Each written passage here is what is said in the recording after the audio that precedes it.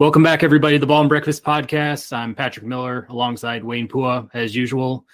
Tonight we have a special guest. We have Dan Shuftan from Telescope. He's in Chicago and running sponsorships revolving around sports. I'm going to kick it over to Wayne to further introduce our special guest for tonight. But just looking forward to kind of diving into some new topics around sports business and then covering Chicago sports like we normally do. Yeah. Thank you, Pat. I think I first encountered Dan. I think it was at State Street Sports on Twitter. I think that was like the first discovery I found of him. Just thought he was like really, really interesting, I think, regards to the sports business world, sports in general. I think I met him at a bar once, just I guess had a nice conversation there, and then just followed up with him and his career journey, I think more on like LinkedIn a little bit. And just got really involved on the sports business, posted really great articles on LinkedIn and on Twitter, a great follow overall, very insightful. I think just, I browsed on your LinkedIn just a little bit just to kind of go from there, but I know you graduated from Northwestern with a sports marketing degree. You're currently serving as the VP of Sales and New Business for Telescope. You can definitely talk more about that for sure. I know it's like an award-winning marketing agency working with a lot of businesses, within sports and partnerships, things like that. Great follow. I think you have 40,000 social media followers, something like that. Something what I've seen. Yeah. I think just coming from there, just would love to hear kind of like your career journey. How'd you get started in like the sports business world? And just kind of take it from the beginning, I would say. Sure. Thanks for having me. Wayne, as much as I love Northwestern, I am a graduate of the University of Kansas, the national champions. So that is truly much more important than anything having to do with Northwestern. So, so rock chalk to you. So that's a lot of questions. I'll do my best to give you the journey. It's been a fun journey. From the State Street Sports to Telescope. So I grew up in Deerfield, went to school, son of a lawyer and a big fan of Jerry Maguire as a kid, and Arliss. Absolutely love the show Arliss on HBO. It's great. You'd have to watch it. Girlfriend, who's now my wife, would make me watch Sex and the City, and obviously Arliss would come after it. So you have to do the double package. Fine, fall asleep for the first half hour, then pay attention during Arliss. Great. So I always wanted to be a sports agent, and my goal coming out of school was to go to law school. That was the trajectory I was going to take. I wrote a long note to Chicago White Sox. Basically wrote a note to Brooks Boyer, who was basically just starting in 2004. Talking about all the various ways and means why. I think it was on yellow pad. I don't know. Maybe I typed it, but this was very pre. It's the old days. Anywho, typed about all the various ways I could help if he brought me on to the Sox. Diehard Sox fan, dad's from the South Side, grew up on the North Side, have a chip on my shoulder, fought off Cubs fans my entire life, understood and really wanted to dive into the business. I ended up before, taking the LSAT, did a little tennis pro, and one day got a call from the White Sox for an interview, and lo and behold, I ended up at the White Sox in 2004 and 2005, which I am the good luck charm. I truly believe it was because of me. But, seemingly I was an intern. I was worked in ticket sales and sponsorship, and it's definitely a different year. And when your goal as a kid was to work for the White Sox, and your first job out of school was working for the White Sox, and they won the World Series, it's interesting. Left the White Sox, we saw the hurrah. I didn't want to work on the team side. Did a few things. Worked for Hyatt in procurement. And then 2008, I went and attended Northwestern and get a sports marketing degree. And that's when the crash happened. So coming out perfect timing. Yeah. No one was hiring. Everyone was laying people off. So at that time, the big thing were blogs, and looking at the Deadspins, the Barstools of the world. I've always thought that I had a great opinion on sports, societal issues. I have a fun, humorous way of spinning things up. I met a friend at Hyatt. We were working together. We sat down and we started a company called State Street Sports, which grew from random paragraphs to, tens of thousands of people coming to our site every single day. Really pushed out and learned how to use social. State Street Sports, the Twitter page was bonkers for a very long time. In fact, I didn't even change the name until about 2 years ago. And I did that for about 3 years. And my goal in life was always to work with athletes. That was always my goal. And at State Street Sports, I was able to do some local events with Chicago athletes, working with Jared Payton, working with Robbie Gold's foundation. And I really got good at social. And I really got good at understanding and figuring out that there was, it was the Wild West. It was loopholes upon loopholes upon loopholes, and athletes literally just saying anything they wanted, spewing stuff out of their mouth, and really not figuring out how to monetize their social at this point. This is pre-influencer. This is pre-Kardashian posts. So I happened to meet a sports agent who worked at Priority Sports named Mike McCartney. He's moved over to Vayner. He's a wonderful, wonderful, wonderful man, but he's also a wonderful agent. And we got to talking about my love of social, and he thought it'd be a good idea if I can come in-house and start basically running the internal, external social pages for athletes at Priority Sports, which I found a business partner. We worked together for a few years, just did the social side, went to a bunch of agencies. We're basically helping with consulting. And then about 2 years into that, I got a marketing license to rep athletes, started taking some of the athletes I was working with, started representing them, and basically was their marketing agent, NFL, NBA, MLB. And for about 5 more years, did the journey of essentially using athletes, social and leisure and lifestyle to try to tap into brands and try to monetize. And I took that literally as far as I could. I just took that as far as I could until one day I got a nudge from my wife who said, literally, I will leave you tomorrow if you keep doing this, because it's just too much. And to get a portion of an athlete's deal that's not the agent to the social and to prove it came from social, it's just a lot. So look, throughout that entire experience, I was doing the pure selling though. I was the one who was leveraging to brands. I was leveraging to agencies. I was leveraging the athletes as my clients. I was brokering the deals. So I've always figured out that my, positive side of the sports world has always been the sponsorship, has always been the deal making.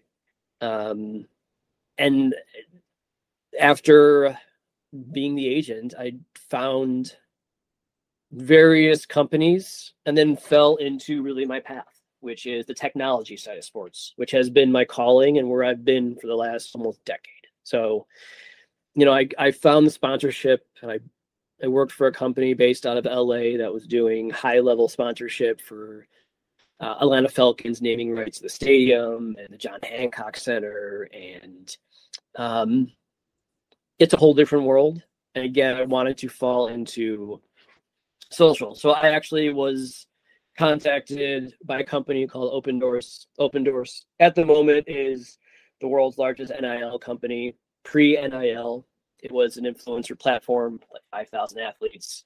So essentially, I was doing the same thing that I was doing before, which was pitching 5,000 athletes with an actual backbone, an actual plausible, tangible platform, and was basically being the middle person between brands who wanted to leverage athletes, pay them to post on their behalf. And it was a blast. It was an absolute blast. And I did that for about 2.5 years as their first VP of sales. And then I moved over to where I currently am, at a company called Telescope, which is, I would say it's sports, but it's more, I'm 1 foot in, 1 foot out of sports. It's where I want to be. I want to be, the real money is outside the sports world, but my love and my passion is in the sports world. Telescope is a fan engagement platform. Our calling card is we run the voting for American Idol and The Voice and America's Got Talent and the NBA and the MLS and pretty much anything you've ever voted on in TV or reality. We powered that through our products. And through that, we have a ton of gamification concepts, real-time trivia, real-time prediction. We're actually owned by Bally's. Bally's acquired us 1.5 years ago. So we're helping to power their gamification while I'm also taking those products to brands and agencies in the sports world and outside the sports world. And that's it. That's been my journey. And it's been fun. Absolutely been fun. So. I mean, it's quite a journey. It seems like you've pivoted a bunch, but it sounds like towards like the positive. Like, what advice would you have for, maybe somebody that's just starting out, that maybe does want to get in the sports industry of some sort, but doesn't necessarily know where to start? Could you just I don't know if there's any advice you give or any thoughts on directions that they ought to pursue?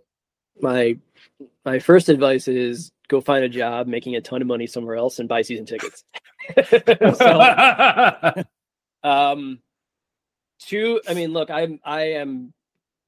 I would never have been where I am or have gotten without people helping me and pushing the elevator back down to me. In the same vein, I do help as many people as humanly possible. I helped hire 12 to 15 people last year. I'm not a recruiter, but I believe that good people should get great opportunities. The sports world is about networking.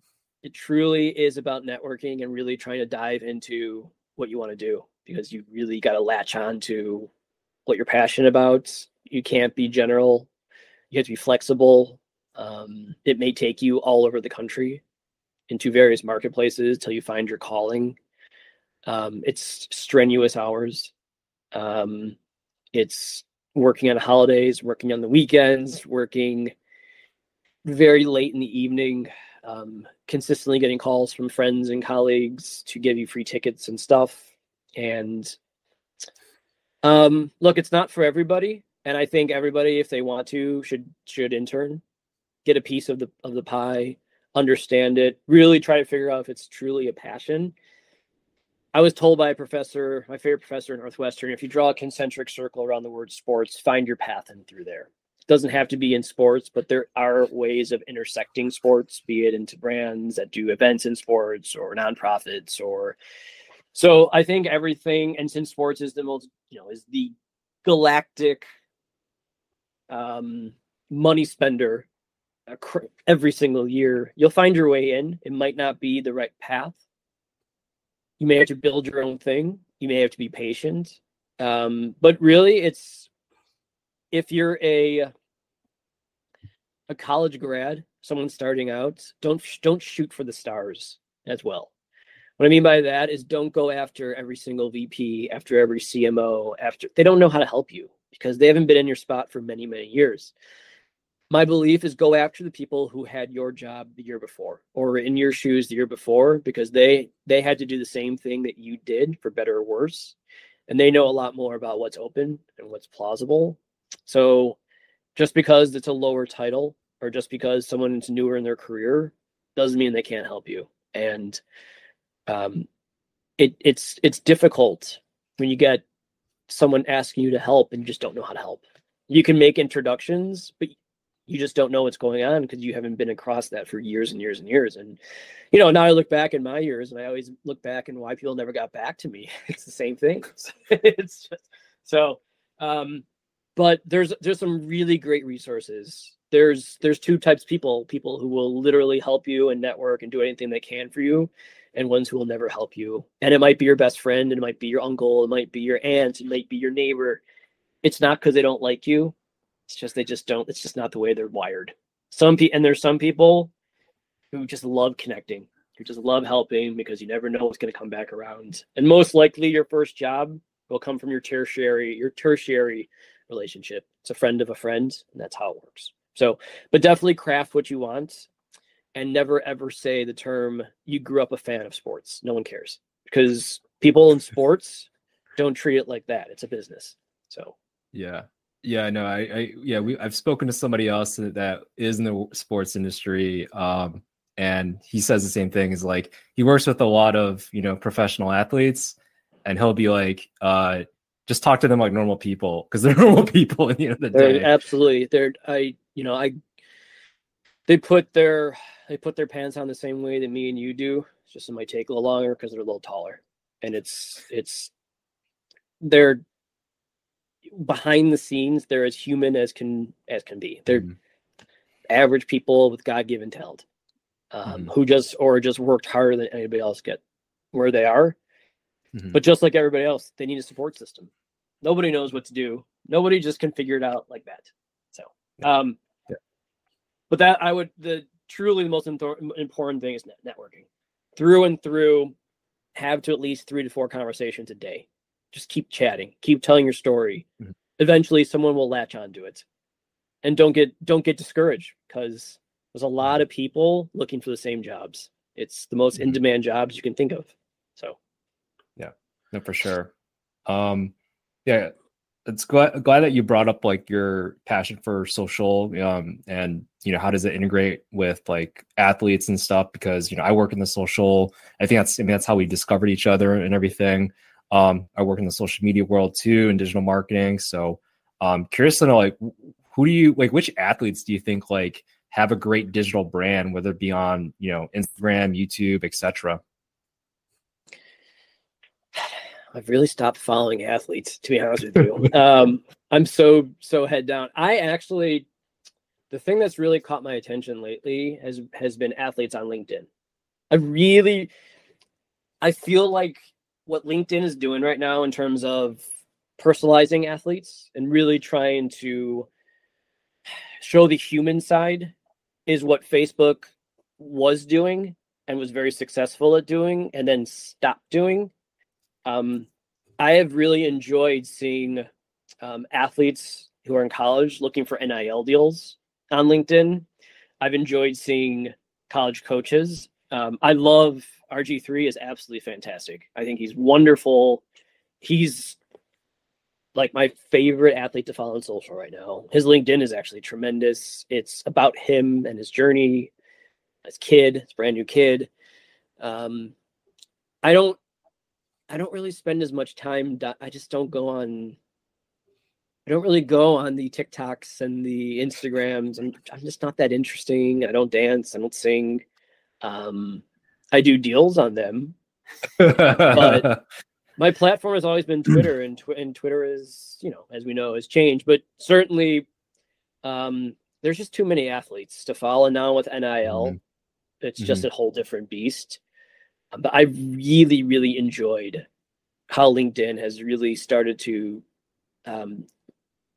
bring out these influencers and continue their journey in their careers, but also post careers in the business world. It's fascinating because they're doing some intriguing and interesting. I mean, the investments they make and the businesses they put themselves into and the things they build, and it seems like it's almost like it's their real voice. It's why I personally moved from Twitter, which I loved and adored, and put all my effort into LinkedIn. There's just something about there. Maybe I just got older. But there's just something about, truly, it's where all the business decision makers are. And it's not about, I don't need the viral moments anymore. I don't need the hee-haw jokes. And I mean, in terms of the athletes, I mean, they're doing something. I mean, the numbers they're putting up is incredible. I mean, just like these college kids, it's incredible. I mean, Yeah. and working for a company like Open Doors and remember, Open Doors really built the NIL experience at Nebraska, Mhm. and seeing that growth. I mean, I have a different POV. I mean, I watched it hatch. The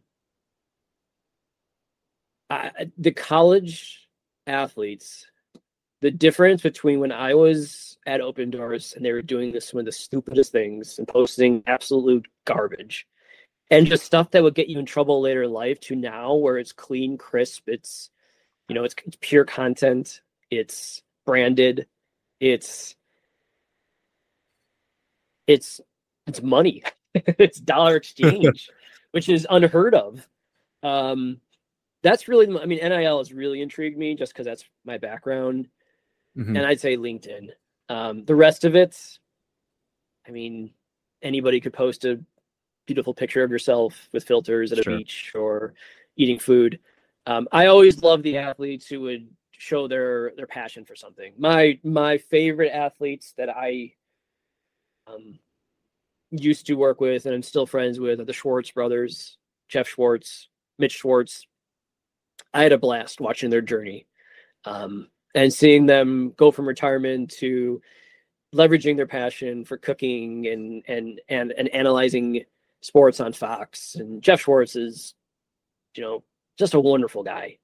And the two of them together are just hilarious. And the food passion they have to actually being intangible and creating a cookbook and posting this content, it's just the journey that I didn't continue by myself. I stopped, but they continued. And it's just mature. The whole industry has matured. And it's less about the impressions and the views. It's very much more about the content. And it's about the experience. And it's less about the viral haha moments. And it's really about, can you start a trend?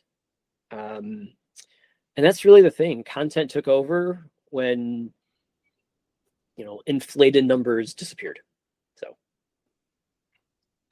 I guess I had one question for you on the sponsorship side. Can you just walk us through, your art of making a deal? You don't have to bring out any specific examples, but just, what's kind of in that, recipe as far as, going after a certain person, a certain company, and kind of, pitching your services and then, bringing them on board. But then I guess also just looking at the current economic environment. I mean, what is this like right now for you in sports and sponsorship? And, what are the opportunities that, folks like you are looking for in a time like this?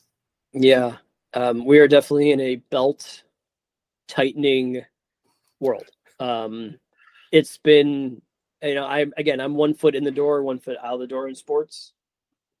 In terms of sponsorship, it depends on what you're, really truly depends on what you're selling. I mean, stadiums, it could be anything. Truly could be anything within like 100 to 200 miles of the home office of the company, which now is different because we've all dispersed.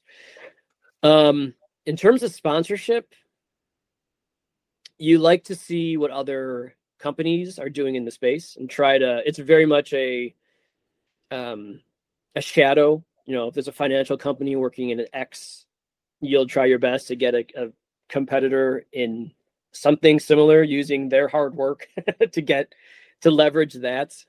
With athletes, it was all about their personality, their college, their high school, I tried to stay away from things like religion and politics, but, I made them write a list of 40 items or 40 companies their dreams would be to work with. And these doesn't have to be, it's not the Nike, it's like the diaper brands and toy companies. So to me, it's in the athlete world, it's about storytelling. Athletes are purely the influencers, 10x of impressions and views are done by the athletes over the actual teams. Nobody in the social space, someone in content in the team is going to yell at me about this, I'm sure, but you want to see them who's on the back of the jersey when it comes to social. You follow the athletes. You really don't care as much about what the team is posting. That's more about sponsored deals, posting a static scoreboard or past posting. That's set. That's a calendar. That's all set in advance. Now, there are some funny, NHL is hilarious. Like, that's a whole different world, and their social teams are just the funniest accounts to follow. and they're funny in person because I'm friends with a bunch of them. In terms of the art of the sponsorship, it all comes down to money. It really comes down to assets. There's been so many different assets that are added over the years, digital and social. A lot of it has been added on. I mean, I'm less right now. Right now, I'm selling my own products. Like I have 13, 14 products that are leveraged by sponsors for experiences. Truly, the art of the sponsorship, it's relationships. Because, I mean, you meet somebody, and sponsorship people will go, and brand people will go from place to place to place. They bounce around all the time, but it's those relationships where it makes sense at that moment. And sometimes it just makes a ton of sense. Like, should Pickle sponsor pickleball? You would think that's a slam dunk to do. But if I look back at some of the deals that were done around me, some were dumb luck. Some were somebody moved to a new company and had a bunch of money to spend. Sometimes it's the actual marketer. They're doing it or the owner of the company is doing it because it's a passion play. They grew up being a White Sox fan. They want to invest. They made their money. They want to invest in so-and-so. So it's really, everybody has their own story. In terms of the negotiation, it can get interesting.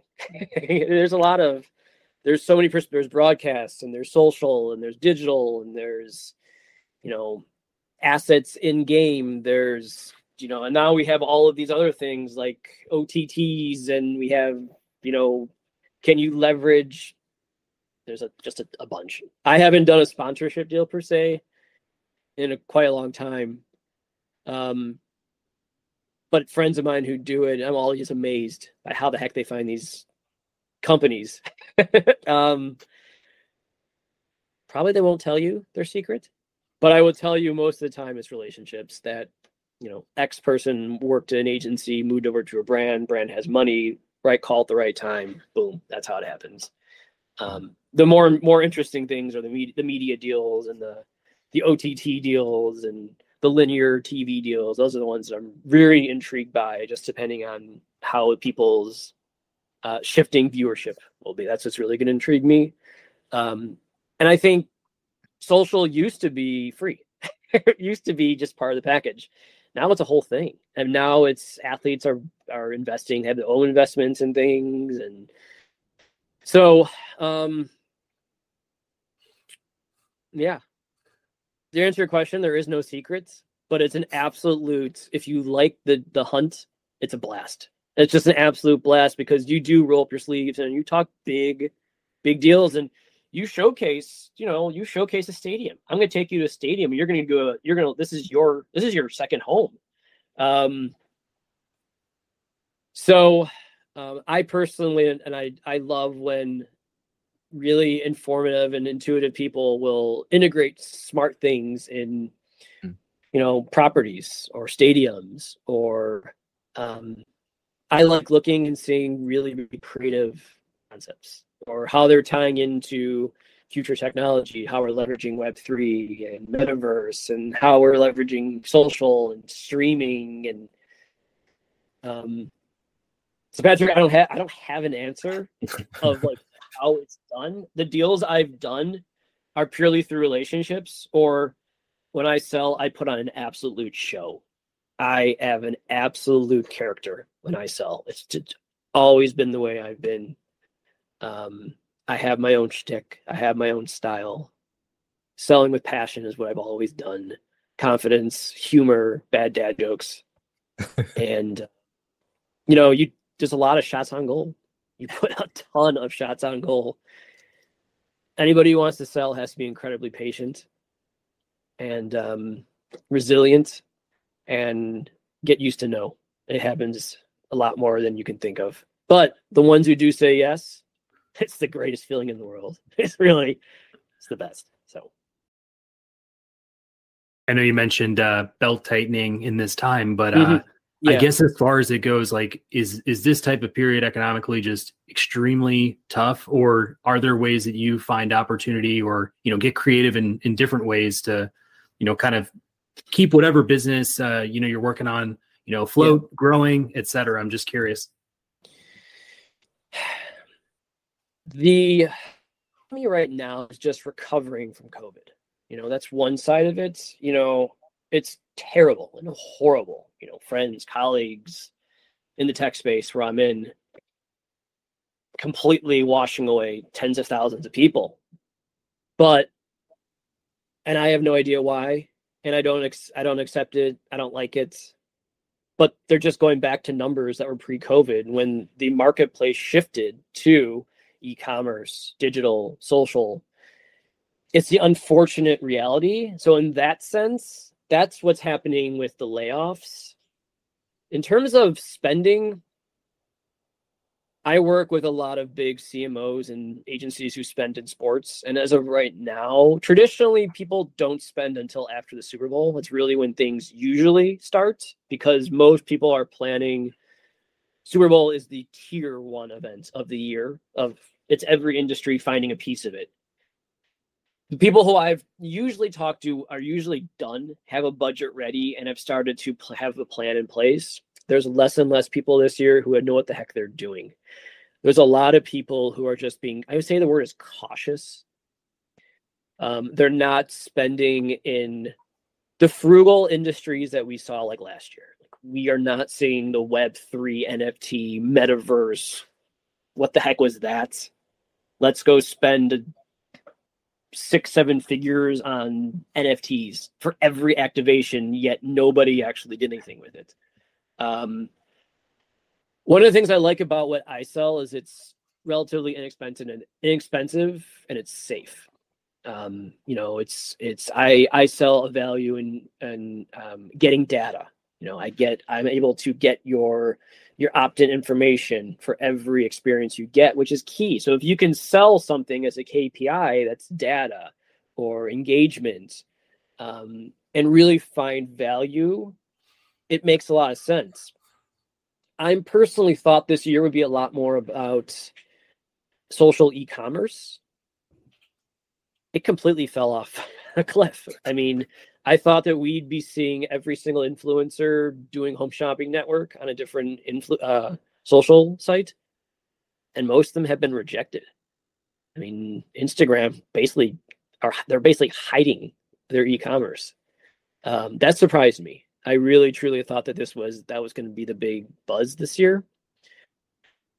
As of right now, based off the depreciation of cookies and first person data, anybody who can get you any sort of data or understanding of who your consumers are or your fans are, it's going to be bought. It's going to be used. Right now, the most dangerous tools in the good sense are anybody who can get you value on your data. You're spending, and now you just can't spend to spend. You have to come back and give some kind of intrinsic value around it, and it has to be through some sort of data. There's a lot of really good data companies out there who can really tell you how a certain sponsorship or a certain buy or a certain thing happened. And they're being tapped by all the big teams and leagues and users and brands, and it'll just get more and more and more valuable because until we open back up, quote unquote, in terms of having more sense of spending, everything has to have a number across it. So, and yeah. I hope, and I'm as unprofessional as it comes to predictions, but my hope is the start of Q2 will be able to dust off the sales hat and really go crazy, because the conversations they're happening. People are interested. People want to do things. But there's a lot of hesitation. I'll just give you an anecdotal example. There's less people right now at the Super Bowl during Super Bowl week than have been in the past. Usually you'll go down there and you'll party for 4 to 5 days. There's a lot less people. Now, I mean, could it be because Scottsdale is not as important or as interesting as an LA or I don't know. But the fact is, the free spending has just been put on hold for right now. Again, I think, and I'm hopeful that Q2 will start it back up again. But I'll just sit and I'll make the calls and I'll send out the emails and I'll do the song and dance and hope that they're ready to buy. But it certainly hasn't hurt. It hasn't hurt sports. I mean, attendance is still on fire. Viewership is still amazing. I mean, but player salaries, they have no problem spending reckless amounts of money. That's not the business side. Sponsorships will still happen. Things will still happen. They're just being more cautious, and there's got to be more plan in place, and they just can't spend to spend at this point. Moving on, I think to another note within the digital marketing world, there was a resurgence of the QR code. I'm actually just curious, like, did you see an increase? Did you see an increase? Okay. Yeah, because I remember, like, I'm thinking also, the Super Bowl and everything, like with I think it was Coinbase, right, last year. Curious, like, how the QR code has kind of come back, and then, like, how does that, like, affect, like, these KPIs and sponsorships? Because I see it everywhere in any event I go to, restaurants, etc. When I remember it was like 2012, it was like, or 2010s and all that. It was like, wait, this thing's never going to happen anymore. And they even had that Tumblr that said, here's everybody using QR codes, and it's just blank. And then now it's like a thing. Yeah. QR codes has, and then now it's like a thing. Yeah. QR codes has been the best resurgence of anything or any item in my back pocket and paying for my twins and the diapers I had to pay for the first 2 years of anything. I mean, the QR code is is thou holy. I love that damn thing.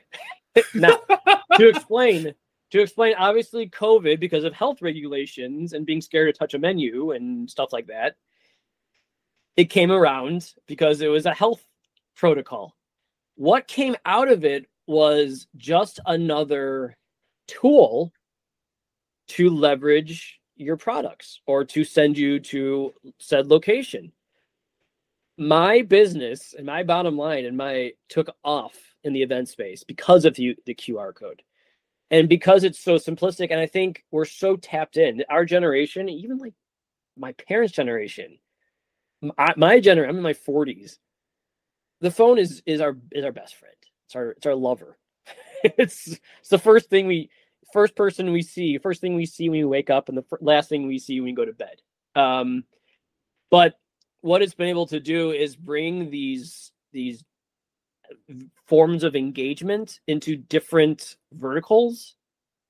And at first it was just like menus. So like for me, my company can put our products, trivia, gamification, instant polling in menus. I can put that on QR codes in stadiums. I can put that on end caps in stores. I can put that in giant screens behind big events. So the last 2 or 3 years, the event space has really taken off because, again, it's safety, it's protocol. We've gotten used to it. It's now a normality to use a QR code. This year, the Super Bowl will be about QR codes in TV. There's going to be a bunch of QR codes in TVs. There's going to be a bunch of QR codes that are about to start living in OTT. That's going to start living on linear, going to be living under the Hulus. And I love it because I get my products sent in different forms and different verticals as a engagement above and beyond just the basic post. So for instance, there are a bunch of companies that are coming up who are doing purely customized QR codes. You'll see a bunch of them at the Super Bowl and beyond into March Madness and Valentine's Day. But you'll get data. You'll be sent to a microsite. That microsite will have some kind of engagement. That's where I want to be.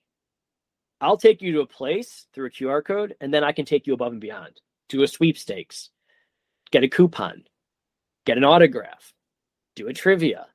So it's really that next generation. So we've almost like flipped it around, whereas this basic little tool has now giving you the power to point people to wherever you want to be.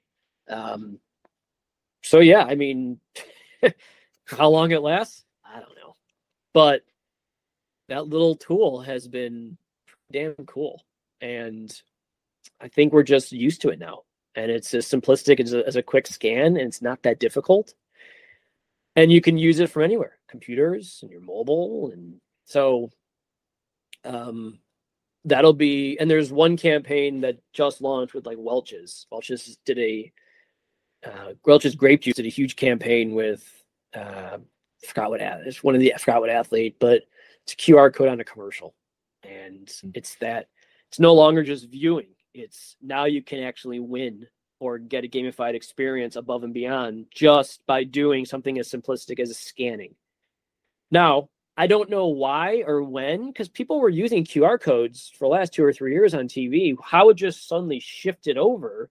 Maybe we're just so entrenched and using it now, it's no longer. And maybe this Super Bowl last year, the simple, QR code got so much positive accolades that were like, someone did a great test on it, set the precedent, and we're going to run wild with it. But, when you're viewing sports, the QR code is right next to it, in stadium, on scoreboard. And it's a dream for sponsors because they can get in front of people in different places. Fantastic for them. So, and you're not really looking at social when you're shopping or when you're in a sports game all the time. So it's a call out. We live in an impulse buy. Oh crap, that's awesome. That's an easy. I can win a free donut by scanning something. And if my dippy donut number 3 wins the race, I win. It's simple. The point of everything about that is it's a wonderful tool for the brands and the sponsors to get your data. And what they're doing with your data, I don't know, but they're customizing, they're figuring out loyalty, they're serving you ads, they're serving you, they're basically trying to figure out their consumers. They're doing that as new acquisitions and as reoccurring acquisitions. It's just a wonderful tool that's been embraced and will continue. And hopefully it keeps going because people love using it for my products. So, yeah, I think then we can talk about, the Chicago Bears from there. I'm curious, what are your thoughts on, the Chicago Bears in general? Like, how do you think they're faring? Number 1 pick and everything, $100 million cap, Justin Fields. How are you feeling right now? $96 million in cap. But, 96. not that I'm counting. But look, I'll take a step back. There should not be a world that we live in where the Chicago Bears are the closest team to winning a title in this city. And unfortunately, I think we're there. And I thought it was my White Sox, and they ain't going the right direction. So, look, the thing about football and the NFL is you can create a new and successful team within 1 or 2 years. Just look at Jacksonville. I mean, it's been happened many, many, many times. Now, we do know the Bears had an absolutely foolish president and GM for years and years and years, who had absolutely zero idea what they were doing, especially the last guy. Zero idea. I don't know what he was doing. Now, call it dumb luck. I'm on the Fields train. I need to see more. I need to see. I'm not one of these, the guy can't pass because he can pass. I think the guy was so screwed up by the last regime. And I think he's so used to getting his butt kicked on every single play that unless you move the pocket and get him on the go, it doesn't work. Now, there's 2 things there. A, the receivers are about as good as my local high school. It's just the way it is. So if someone doesn't get open, it's not the quarterback's fault. You only have so many seconds, which leads you to the second problem. The offensive line was absolute horseshit. So you put those two things together, and the fact that the defense was letting anybody and their mother score after they traded everybody, you're going to have... Now, the fact that Fields did that much as an individual talent speaks high volumes of him. However, you don't want a quarterback running for his life every third play. When it happens, it's great. Josh Allen, it's fantastic. He picks up 15, 20 yards, pocket moves, he steps in, steps up, runs. It's a design play. He scrambles. I don't want him running every third play because he's going to tear every bone in his body, and we're back to square one. Now, I do have faith in this new GM. I say that because I'm a lifelong Bears fan, and I'm trained to have hope in every single new concept that comes in. However, the guy obviously made some wise decisions in trading and freeing up a ton of cap space. There was a lot of really garbage signings for a team that did not have a window open, who are just going to sit around and just collect cash. So I like the fact that he freed up so much money. I do not like the fact that every good receiver was signed last offseason. That's not good. So, look, it's to build a team, you've got to be good in the trenches. The Bears are going to have to spend in the trenches. Go get me Payne from the whoever the hell they're called now, the Commanders. Yeah. Thank you. Yeah. Go get me. Hold on, I just lost you guys. No. Go get me 2 linemen. Go get me an anchor, so his blind side is not being run by a rookie. I like their coaching was fantastic. I don't know what they did, but their running offense was fantastic. It was Fields, but that wasn't an issue.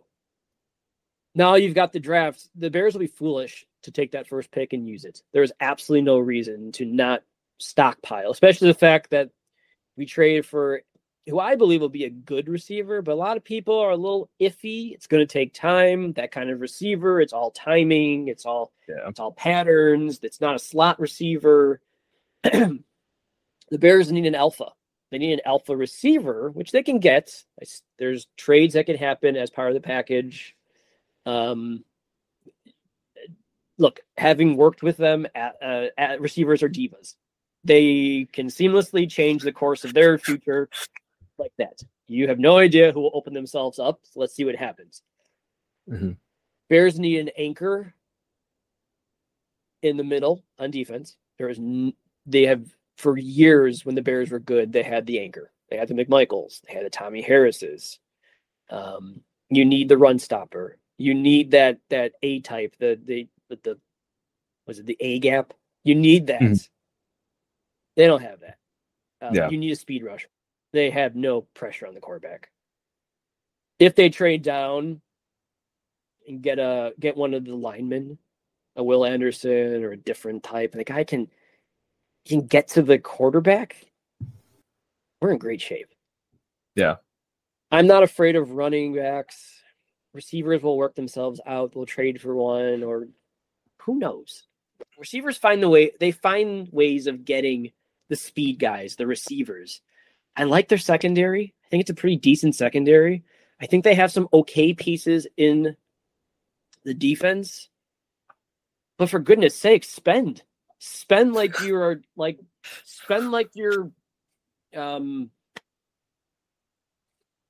DuckTales. You're Scrooge Dan McDuck jumping into the. There should not be a reason that the Bears are not bringing in 2 stud offensive linemen, either drafting a defense tackle or an end, or paying for the top on the market.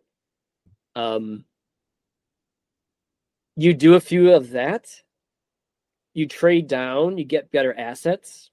Things can happen. Now, it might not be immediate, but you at least see a scheme, which I haven't really seen in terms of like the offense, because honestly, what scheme can you run? But I think the offense, at least the coach, has figured out how to utilize Fields without having him stand there for 4 to 5 seconds and just get crushed every single third down. I can't give you a prediction.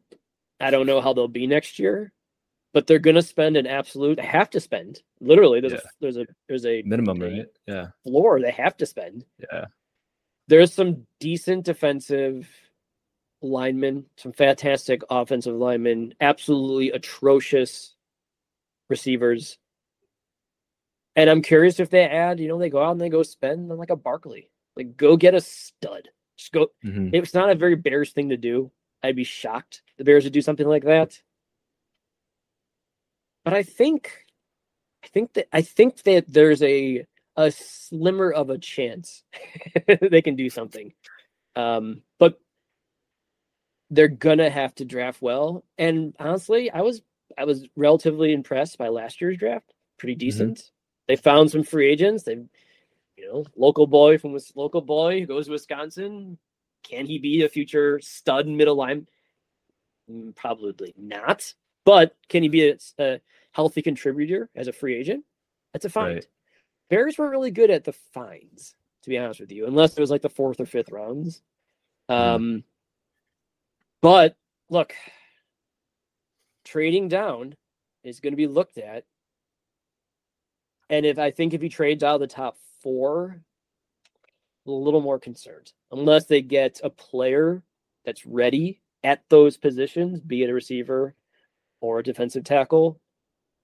I don't want to trade down twice just to acquire picks, because then we're just kind of rebuilding. Where the window is the NFL's window is small and it's short. Right. These players are young, and this is the time to be good. They got the money, they got the stockpile and drafts, they got some like 3 or 4 actual core athletes. So again, of all the teams in Chicago, which hardens me because the Cubs probably have a pretty good chance of being the next good team based off the rebuild. Bears are probably the most coming to fruition team of all of them. So no, that makes sense. Yeah, I mean, the NFL, you have an entire roster. Like, I think it has the most players, and I think somebody did a data scientist report on it about how I think it actually was the NHL first, and then the NFL was like the most can change in one off season, just because a couple player shifts here and there, like things can just change very quickly. So it's schemes happen fast. It's a fast twitch sport as a talent sense and as an athlete. You have a very small window, and most of these legacies, they come and go. They're good and they're gone. There aren't really many consistent teams who stay great. And that's why you look at the NFL, and that's why it's the greatest sport there is, because you have a team and you're like, my team could suck the year before. Boom, all of a sudden they turn into the Giants and you're like, wow. Or the Jaguars. Or you put all your chips into a Russell Wilson and you think the world is perfect and everything is lined up, and you line the guy up with monster receivers and great players around him, and he absolutely sucks.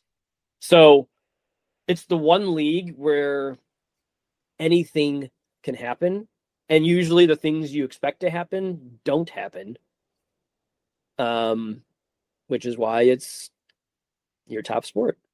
Yeah, among other and then reasons. But then you got to trade your first round pick for Sean Payton, right, or whatever. So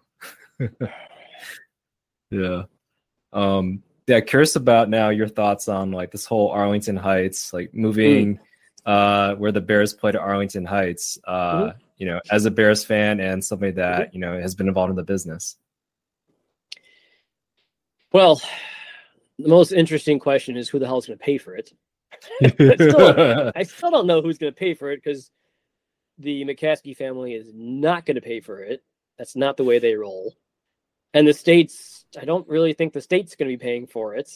So it's all fun and games. I'm sure something has been figured out behind the scenes, but that's the first question I ask. Now, Look, I get yelled at by my friends who live in the city. They hate the fact that the Bears are going to leave, most of them grew up in the suburbs. They think the suburbs, they think that I live in Northbrook, that I live in like Detroit. Like they think it's so far away. It's a 25-minute stroll down the highway and you're there. Maybe 30, 35 minutes. Look, in terms of Arlington Heights, do I like the fact that the Bears are going to leave the city? No. I mean, the Bears are, it's the city is the Bears. It goes hand in hand. That being said, what they can build in that location is incredibly intriguing, both as a civic pride, building up that area, just pure money capital they can get out of it. And just the things they can build. I mean, think of what they can add to the experience. An absolute Bears Hall of Fame. I mean, a glorious franchise, somewhat, but wonderful history, great legacy. A reason to get up there, to come up there, relatively close to O'Hare. There's a lot of traveling Bears fans who can jump on I believe they're going to be working on the Metro. They're going to have trains running, which is a huge point of Soldier Field sucking through and through. Plenty of parking. There's fans in the suburbs. It's not like the suburbs are. It's not like it's the Field of Dreams and it's like one house every 600 miles. Like there's a lot going on out here. I live 15 minutes away. I'm intrigued. I mean, the amount of restaurants and lifestyle places and food, and it's gonna be awesome. I mean, now the important thing is they're gonna be able to do what Soldier Field will never do, which is be able to grow, not be a weird looking UFO in the middle of a major street. You're going to have parking. You're going to have public transportation. You're going to have places to go before and after the game. They're going to build an entire area around it, which is going to be fantastic. Most likely, it's going to be absolutely overwhelmed by gambling, which I love. To the extent that I'm very curious if that will be the play. That will be, I'm not going to name names, but will there be a company who that area is called the blank, whatever, fill in the blank. Someone's got to pay for it, and corporations will go crazy over it. But the other thing that intrigues me is just having an arena that's not the smallest arena or field in the NFL. This is the third largest city. This is the classic type, team 1-2, us and the Packers. We are the NFL. To have the smallest stadium with this hungry of fans. Most of the fans who are Bears fans have had tickets for years and years and years. It's not. So season tickets aren't as easy as you think, so getting better access would be fantastic, but with the caveat that everybody who has a ticket needs to be able to keep their tickets. Absolutely 100%. But look at what we can get. You give me a Final Four. You give me concerts all year. You give me exhibitions. You give me bowl games. You give me a Super Bowl, probably one and one only, but Chicago is a sports city through and through. United Center is a class of in itself. It's a gorgeous stadium. Wrigley is it's a stadium. it's a landmark. It's a landmark. It's a wonderful addition to a city. There's that thing on the south side, which should be where the Bears play now. That's for a different time. This city deserves a state-of-the-art place to watch their beloved Bears. And unfortunately, it's going to have to be in the suburbs because there's really nowhere else to put it. Yeah. And because of traffic being a pain and transportation, it's got to go somewhere where they can build absolutely around it and not somewhere where they can build in a neighborhood. It's just not, there's nothing available unless you got to go way, way out yonder. But in terms of access to airports, to just a different amount of fans, you've got a lot of people Northwest, Northeast, out in Iowa, up in Wisconsin. You've got fans all over the place. The lack of love won't be the same. We've seen the precedent with other teams. I mean, 49ers fans don't mind. I mean, it's further away. They still schlep out there. I don't love it, but I think it's a necessity to bring more money and legacy into the franchise. Yeah. It makes sense. And I think like a lot of the LA Stadium and maybe Vegas too, I think they actually had the NFL like help fund it, like the association help fund it more so, right? So hopefully, it isn't the taxpayers like paying for this stuff and not seeing it for tens of years or decades, right? I don't. Yeah, that's the ultimate question. Maybe it's been answered, but I haven't seen it. Yeah. And most of these companies are self-funded. These are rich Jerry Jones of the world, and Virginia McCaskey is not forking over billions of dollars for a stadium in a million years. Yeah. And whoever's going to take her, whatever family member takes her place is not going to do the same. There's no next generation. There's no Wirtz who's just waiting to completely shift the paradigm on what their dad did, for better or worse. It's not happening. McCaskies are the McCaskies. They've been that way for decades. I don't know. I don't know. I really don't. Chicago ownership is the absolute worst of any city across the board. It's an absolute shit show. It's an embarrassment. We deserve better. There's young money in this city. There's billionaires all over the place. There's tons of new money. And we're stuck with these same just fledgling capital shitty owners. And I'm looking right at Jerry Reinsdorf through and through. And he is a turd. I mean, look, it's. You think you got lucky, like with Jordan, and then in 05, Reinsdorf? I mean, there's no luck. I don't like the word luck in sports. I mean, I don't think anybody. Look, Akeem Olajuwon was the obvious choice. Sam Bowie was not the obvious choice, and they got Michael Jordan. It took Phil Jackson and a cast of interesting characters and really great players to create that machine, which took a long time. They've been absolute garbage since then. There's absolutely nothing on the West Side for either team right now that's doing anything great. But Bulls are absolute garbage. You move to my White Sox. It's the biggest atrocity in sports. Through and through, they've done more to ruin a good roster, a wonderful, not huge fan base, but very loyal fan base, completely slam the door in their face, hired a drunk who had absolutely no reason to be coaching that team, completely laughed it up because he's Jerry's boy, and Jerry is unfortunately too damn loyal.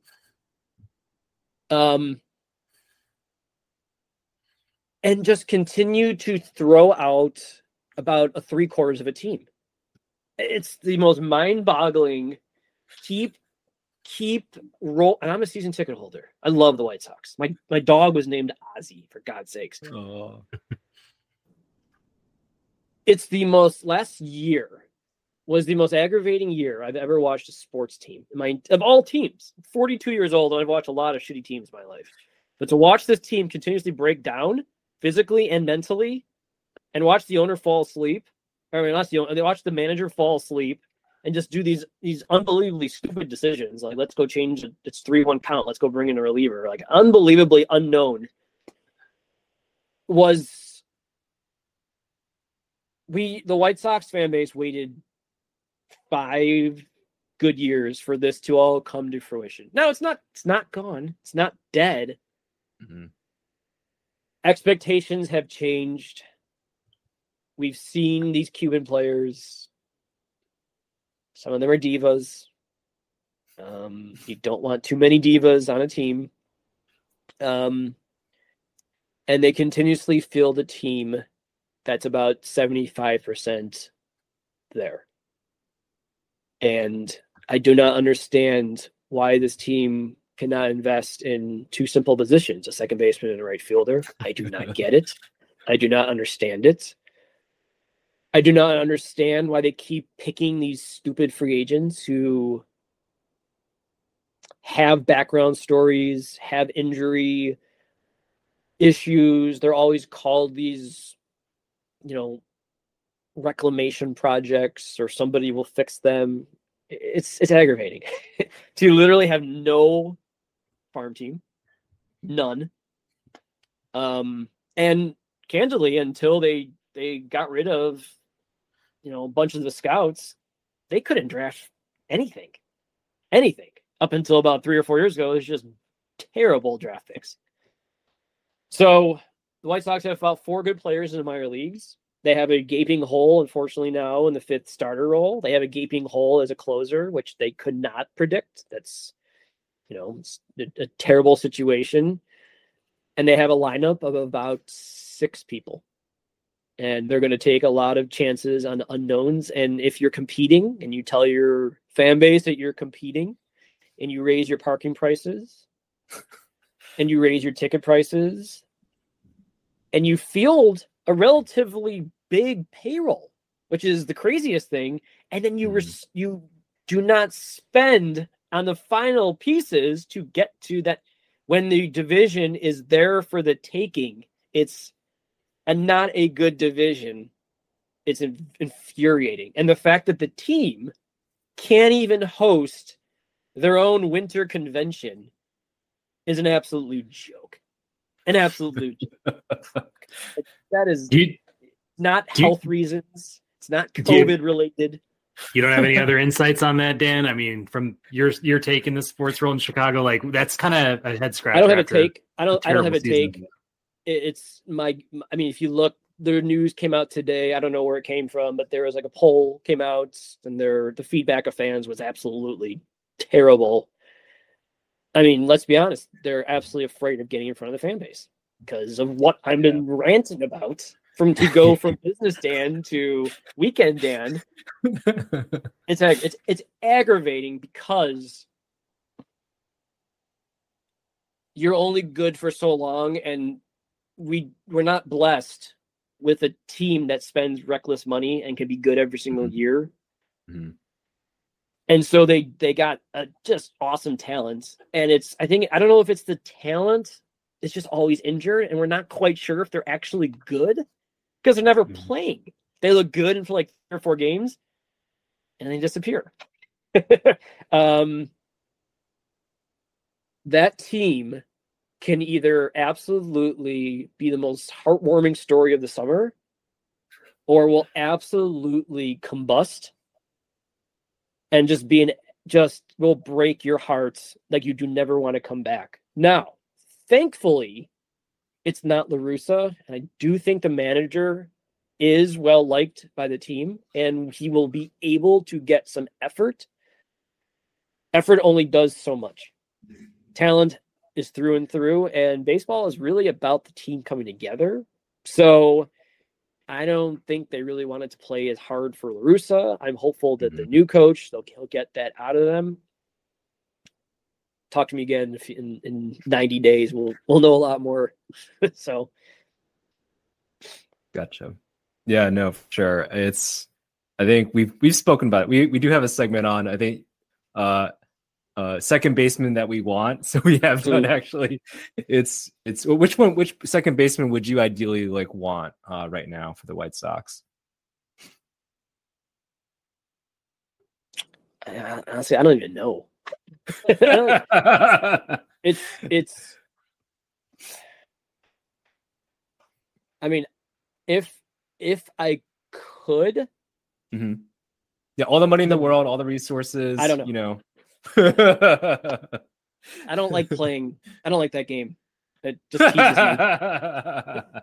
On this team, I wish that Jake Berger learned how to play second, got really good at playing second base. Would love to get that guy in the lineup every single day. That's my answer. He's a big boy. I don't know.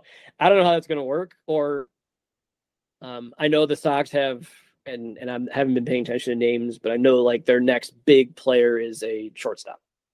So can we get TA and move over to second base and plug this kid in? Colson Montgomery. Yeah. Thank you. Yeah. And I'm with you on Berger too. I mean, if they possibly push Moncada to second base and put him in his natural position, I mean, there's a thought there. It's just he is a very good third baseman too. So it's getting a little bit tricky to play those kind of musical chairs, I guess. And they're not staying healthy. And that's the thing is there were periods of last year where a bunch of them were having pretty decent periods in a few games, and then like they all got hurt. I mean, I'd never seen a team self-combust like that. I mean, literally every time you turned around, someone else was pulling a hamstring. So I don't have an answer. I don't know who, like, bring me back Ray Durham. How's that for an answer? Yeah, go to the time machine. Yeah, pick them up and everything. Give me Ray. Yes. So, or give me like Iguchi in the first half of 2005. Just like, who the hell is this guy? You know, give me him. Give me a slap hitter like that. Just, I don't have an answer for like the dream. Probably because I'm trying to evade watching good second basemen and trying to block that out of my memory. So, gotcha. All right. Well, I think we can do probably some final thoughts here. Maybe I would just kick it off to you, Dan. Curious, like, do you have any final shots final thoughts? You could take shots if you want. Final thoughts of, either advice you want to give to people, or we'd also love to hear about anything. I know you're a big foodie too. I think from what I've seen, do you have anything that you want to share? I'm really not a foodie. That's the thing. I want to be a foodie. I'm a good pseudo foodie, but are you a fatty then? I think there's like are you a fatty or foodie or?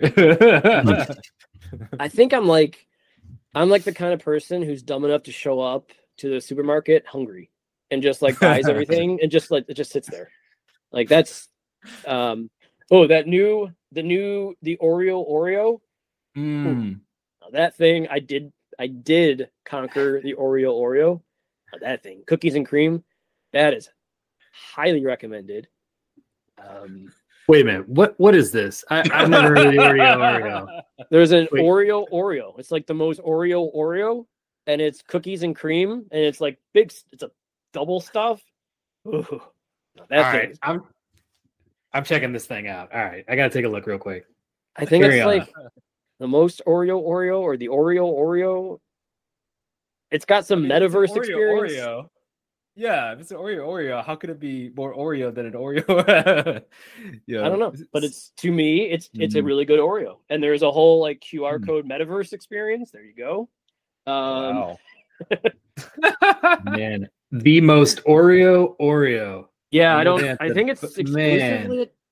My wife got it at Target, so I looked and I was like, "What is this fancy packaging?" And I just went to town. It's kind of got like a Target. A white and brown Target logo behind the Monster Oreo on the package. So that'd be some really sneaky branding. For someone who's not a fatty or not a foodie, it's a good tagline. I would go with, hell yeah. Destroy. Just encourage you. I mean, it's tough because the North Shore, the food sucks. So I'm not exactly surrounded by, so in terms of like slim pickings for like the Super Bowl, like you're gonna get deep dish. I mean, let's just go. Gonna get deep dish. Got it. But I would stock up on the Oreo. Absolutely. Now I don't know what you're drinking. Doesn't matter. If you're winning your bets. Doesn't matter what you're consuming because it all tastes wonderful. That's what I say. Yeah.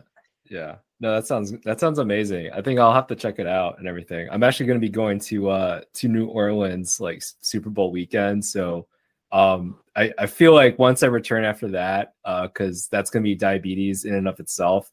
I'm gonna have to come back and get some Oreos. I feel like so. I'm like trying to eat salads and stuff. So right now doesn't matter. Have you ever been to New Orleans?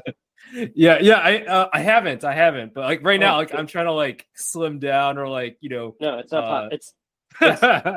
It's absolutely. And I've only been a few times. Yeah. But they put ridiculous amounts of everything, additives, sugar, just cause. And you can't escape a meal without going like, God damn, that's a lot of food. And it's like all the like, it's like the coloring and the, like the MSG and the additives, and you're just like, my stomach, you're gonna get fat for like at least a weekend. You'll get there, but what would you recommend? I'm looking right now because I haven't been in a few years. My brother-in-law is from New Orleans, and there's an absolute wonderful. There's a place right now, and I can't remember the name, that has charbroiled oysters. And I'm trying to look right now, and it's like my favorite meal. Like if it's still open, I will get you a name, but it's charbroiled oysters. I mean, the po' boys, but not the po' boys. Like, go to like the neighborhoods, like go around to the area and like get away from the French Quarter and go eat some just awesome po' boys. The food is fantastic. The drinks will knock you on your ass. Okay. It's just they sugar coat them, and I mean, I've gone for bachelor parties, so from what I remember. I can't remember the name. It's driving me. I've probably recommended it to like, and now they may have closed. I mean, it's been like 5 years since I've been there. Sure. But if you can find charbroiled oysters, that's really good. Okay, yeah, I'll definitely do that. Yeah, I think. I'm very much looking forward to. I mean, did you try Cafe Du Monde? Like I did. Yeah. Is it okay or what? Or it's fine. It's just you wait in line for sugar. Okay. I mean, it's no different than any like. I mean, go walk around the West Loop. It's the same thing. You'll stand in line for 3 blocks for a donut or for a. Yeah. They're doing cookies now. Yeah, gourmet cookies now. So. Oh, are they? Yeah. There's a Levain's now. Yeah. I would. That's my favorite cook. I haven't been to the one in Chicago, but the one in New York. Yeah. Every time, I would absolutely. Yes, I would. That was definitely a go get because I've had I don't know if it's the same. I don't know if it's the whole like New York water makes it better type thing. Right. I haven't talked about the Chicago cookie. I can't imagine it's worse. I'm sure it's just as good. That cookie that's a. So. Yeah. Gotcha. Cool. Besides that,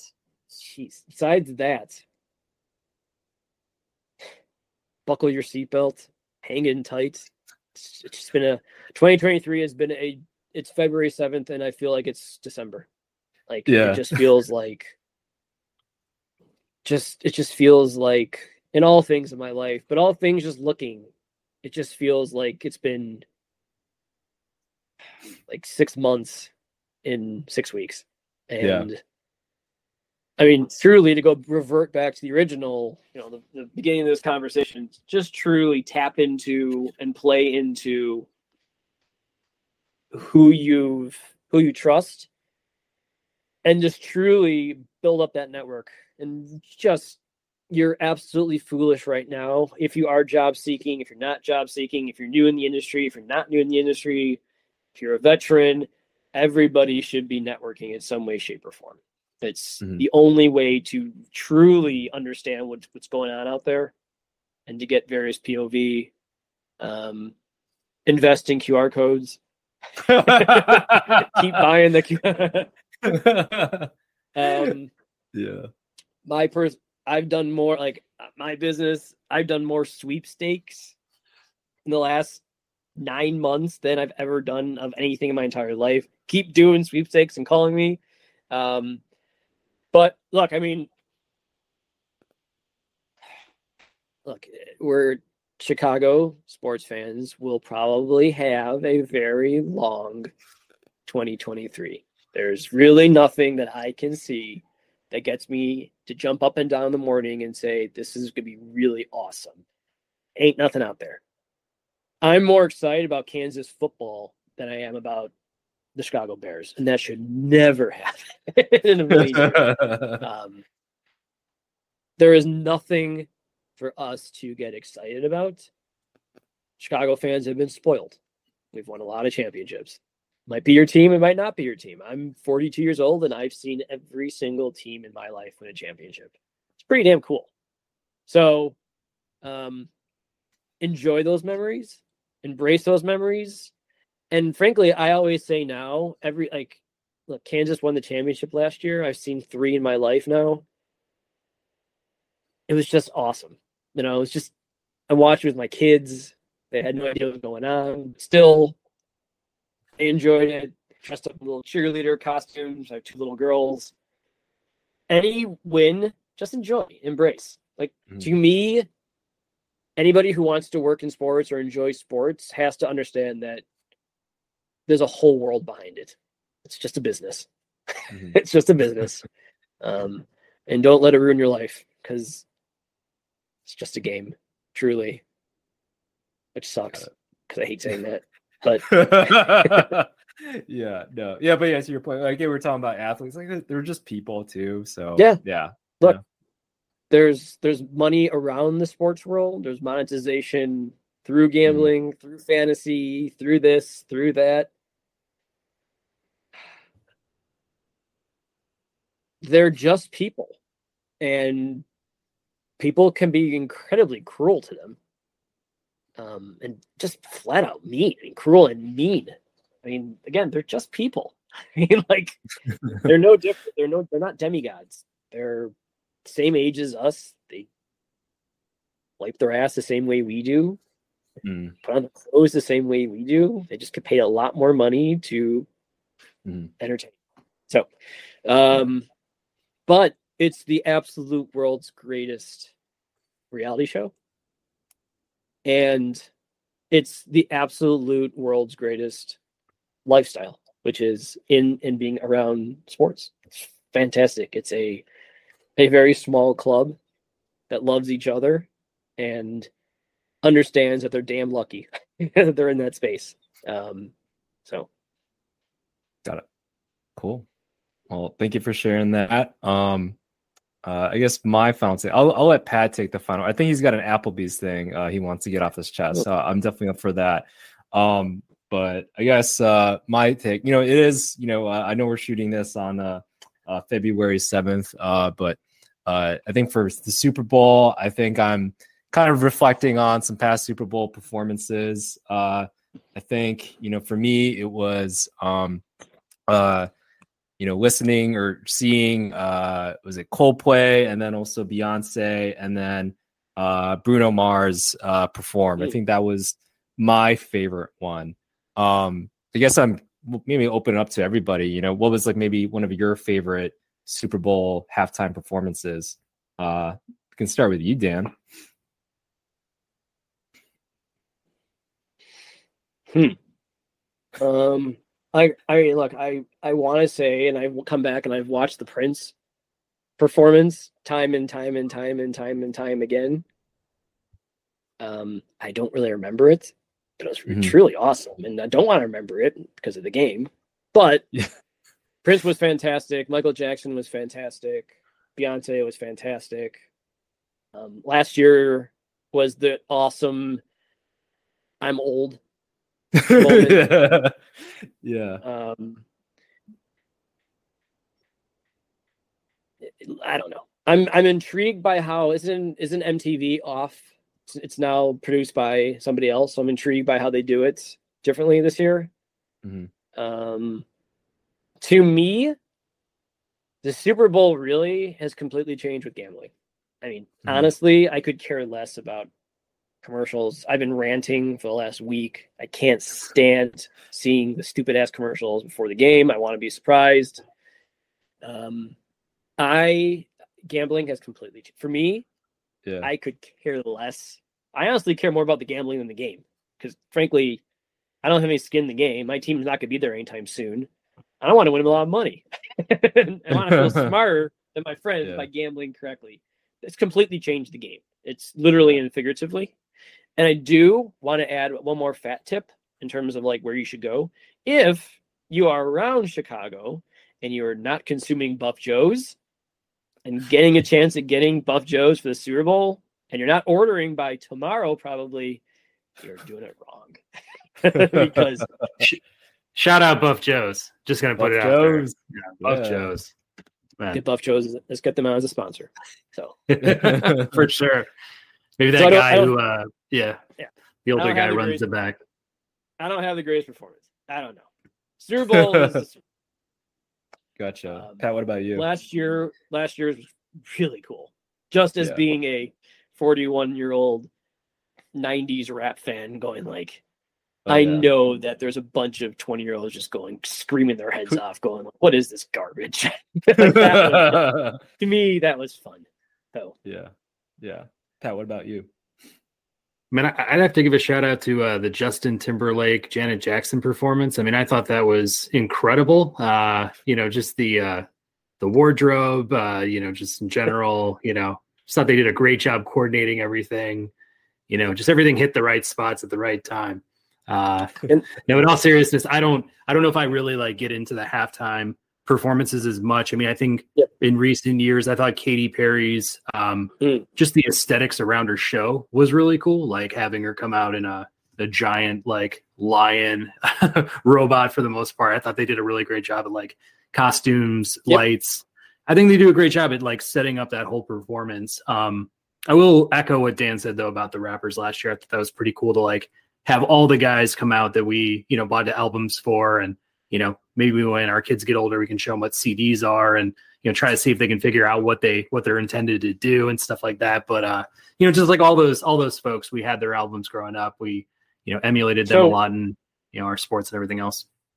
So the question, and I'll turn the tables on you guys, I'm sick of being asked questions, is if there was a performer or a band who has not performed in the halftime Super Bowl, and that would be your ideal performance, be it one or a series of artists, who would be your dream halftime show? Oh, man. That's a good question. That is a great question. Oh, man.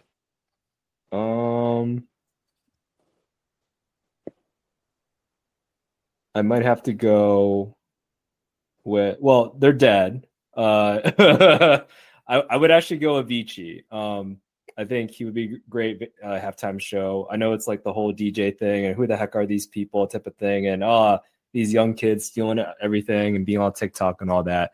But yeah, the late Avicii, he would have been like, for me, a great halftime show, I think, with the music and everything and just kind of having that upbeat attitude. But I know that they try to pair it, but that was the whole Coldplay, Beyonce and Bruno Mars thing, is that they try to pair like a more like a rock star figure with like an R&B or hip hop. So if I were to pair, maybe this is where it gets interesting, Avicii with anybody that hasn't done it yet. Maybe I go with Ray Durham. I mean, hey, it's like pop him up and then see, hey, maybe you can play second base too. Like, might as well sign him up. Let's see. I don't think Nas has done it, right? So yeah, maybe like Nas, and then like again, fictional world. Yeah, like somebody like Avicii. I think that'd be kind of crazy. So something like that. Yeah, so I think once Virginia McCaskey, ends up selling the Bears, or all decision making to get the Bears out to Arlington Heights, they host the Super Bowl there. I'd just love to see like Common, Lupe Fiasco, maybe have a feature of like Twista come in and just like take over Chicago. Maybe you bring in like John Belushi and some other guys like dress up as the Blues Brothers. Maybe get some other blues folks out on the field that day, but just make it like a pure Chicago representation for the Super Bowl. So if they ever did anything like that, sign me up. I'll watch the full 30 minutes of that for sure. Okay. Sweet. How about you, Dan? I have a 2-part show, and this is just I've got the first 10 minutes, got Billy Joel and Elton John. The back half, give me Pearl Jam. There you go. I don't know how the hell they're gonna. I don't know how you flow one from the other. I don't see Billy Joel doing even flow, but you got a good bridge guy from Seattle that can just like sneak their way in the middle there, I guess. Yeah, you can go get me Dave Grohl. There you go. Yeah. You can. Dave Grohl can do a little Piano Man duet, and then transition. Perfect. Wow, this is like a production meeting coming on right here now. I feel like so. You know, yeah. Do it out in Quest Field. That'd be perfect. Yeah. Yep. Yeah. Cool. Pat, what's your take? What do you got to share? So I have absolutely no food today. Dan, we usually have final thoughts and we touch on, food related news or, restaurants we've tried, things that we don't like in the food space and stuff like that. But actually, I was working out the other day. I'm in the, somewhat of a boot camp, but they put on, music for all of us to train to and stuff. And I'm not kidding. The Fox Sports football theme came on for about a minute and was just playing straight, da-da-da-da-da-da. And I was just trying not to laugh the entire time because I've just never heard that outside of a football Sunday. So it just got me to thinking while I was like trying not to laugh, trying not to break from my, my exercise or whatever. But, wanted to ask you guys, what are your favorite theme songs of all time? I mean, this could be sports, this could be media, anything you really touch on. But, why don't we start with Wayne and see what he's got for maybe a favorite theme song? A great question. Man, I think in terms of like things that I just find memorable, like a nice jingle or something that just kind of sticks to my brain. I got to go with like 773-202 Luna. I feel like the fact that I just remember you can put have Avicii do all the classic Chicago. Have him doing Eagle Man, have him doing Empire, have him doing Luna, have him doing Cars for Kids. There you go. So that'd be nuts. Yeah. All accessible by QR code. I think we just solved like all the world's issues here now. Yeah. But buy it on iTunes or whatever. Or have the QR code. You can buy it. All proceeds go to funding the second baseman of the White Sox. So. Oh, yeah, that sounds awesome. But 773-202 Luna. I feel like that's a staple, so. I could listen to One Shining Moment. And you have to understand, I'm a Kansas guy who for years has lost in the first rounds or upset by another mid-level B school, be it Bucknell or Bradley, who did not want to listen to One Shining Moment. But it hits different when you win, and it hits different when you hear it after you win throughout the entire season. But the CBS college basketball theme song gets me so ready to run through a damn wall. It is unheard of. That's the ultimate theme. The one question I have, and now that it's too off topic, why does Fox play the injury tune when someone's injured? They have like a musical ensemble. Yeah. They go off to, I will never understand why they need a musical ensemble to go off to commercial. I still don't understand that one. Yeah, it goes like what da-da-da, or something like that. Like it's very sad. Like it's just it's on that note, Wayne, but then it's just like kind of somber. It's kind of like drawn out like that, for sure. I've never liked that. Yeah. It's like a episode of CSI or something. Like I don't. Yeah, I get it. I do in terms of like TV. I will jam out to Succession's theme song. That song will get me going. That's on. That is on the mix. That's a good 1 minute 20-second. Boom! It's over. I will enjoy. There's just so you know, the NFL theme song. I'm a Pelotoner. On Sundays they have a NFL theme ride during the season, and they kick off the first minute of that every Sunday with that song. They used to, I don't know if they still do, but it comes on. which it's a little strange. It is strange to work out to those themes. Besides that, you know what truly is the greatest in stadium, which started by the White Sox, is na na na na hey hey goodbye. Mm-hmm. You watch any single college basketball, college football game that it's just like a random game. That's always sung by the fan section, and that was Nancy Faust. Definitely started that. What a day! It's interesting. I was talking with a client of mine, actually, a client, it's somewhere in my job, about Nancy. Apparently he knows her personally. And this is just all within today, actually. So it's kind of full circle that it's all happening right now. He asked me where I'm from. I said I was in Chicago. He's like, "Oh, are you a White Sox fan or a Cubs fan?" I said, "White Sox fan." And then he's like, "Oh, my neighbor is Nancy Faust." And he makes like YouTube videos. I can share his information and stuff like that. But his intro to his YouTube videos is Nancy, actually, making like. I know, that's pretty badass, right? There's no way you thought you'd hear Nancy Faust's name twice. No, this is crazy. There's no bingo card that has that happen. I feel like I should take a shot or something, but I'm not in New Orleans yet, so yeah. You're gonna have to sing na na na hey hey goodbye while you're taking a shot and upload that for an homage to the White Sox having a wonderful marketing department for years and years and years and years, which has always been wonderful, but not having the talent to go along with it at times. Yeah. If only it just matched that, but not for sure. So cool. I haven't eaten today, so I have nothing to tell you. Did I eat? I had a protein shake, and I had to do a bunch of pitches in the city. So I was stuck in traffic all day. Sucks. Oh man, being the Burbs is not fun. It's not the same. I had nothing. If you live in the North Shore, there's a place I used to love, Michael's in Highland Park. Wonderful. Used to. It's new ownership, not as good. There's a place in Northbrook called Grill House. Really good, like hot dog, hamburgers. It's fantastic. It's in Northbrook on Dundee. Incredibly biased because I eat it almost every single third day. It hits. And there's not a lot of good food out here. It's just there's not. We're limited.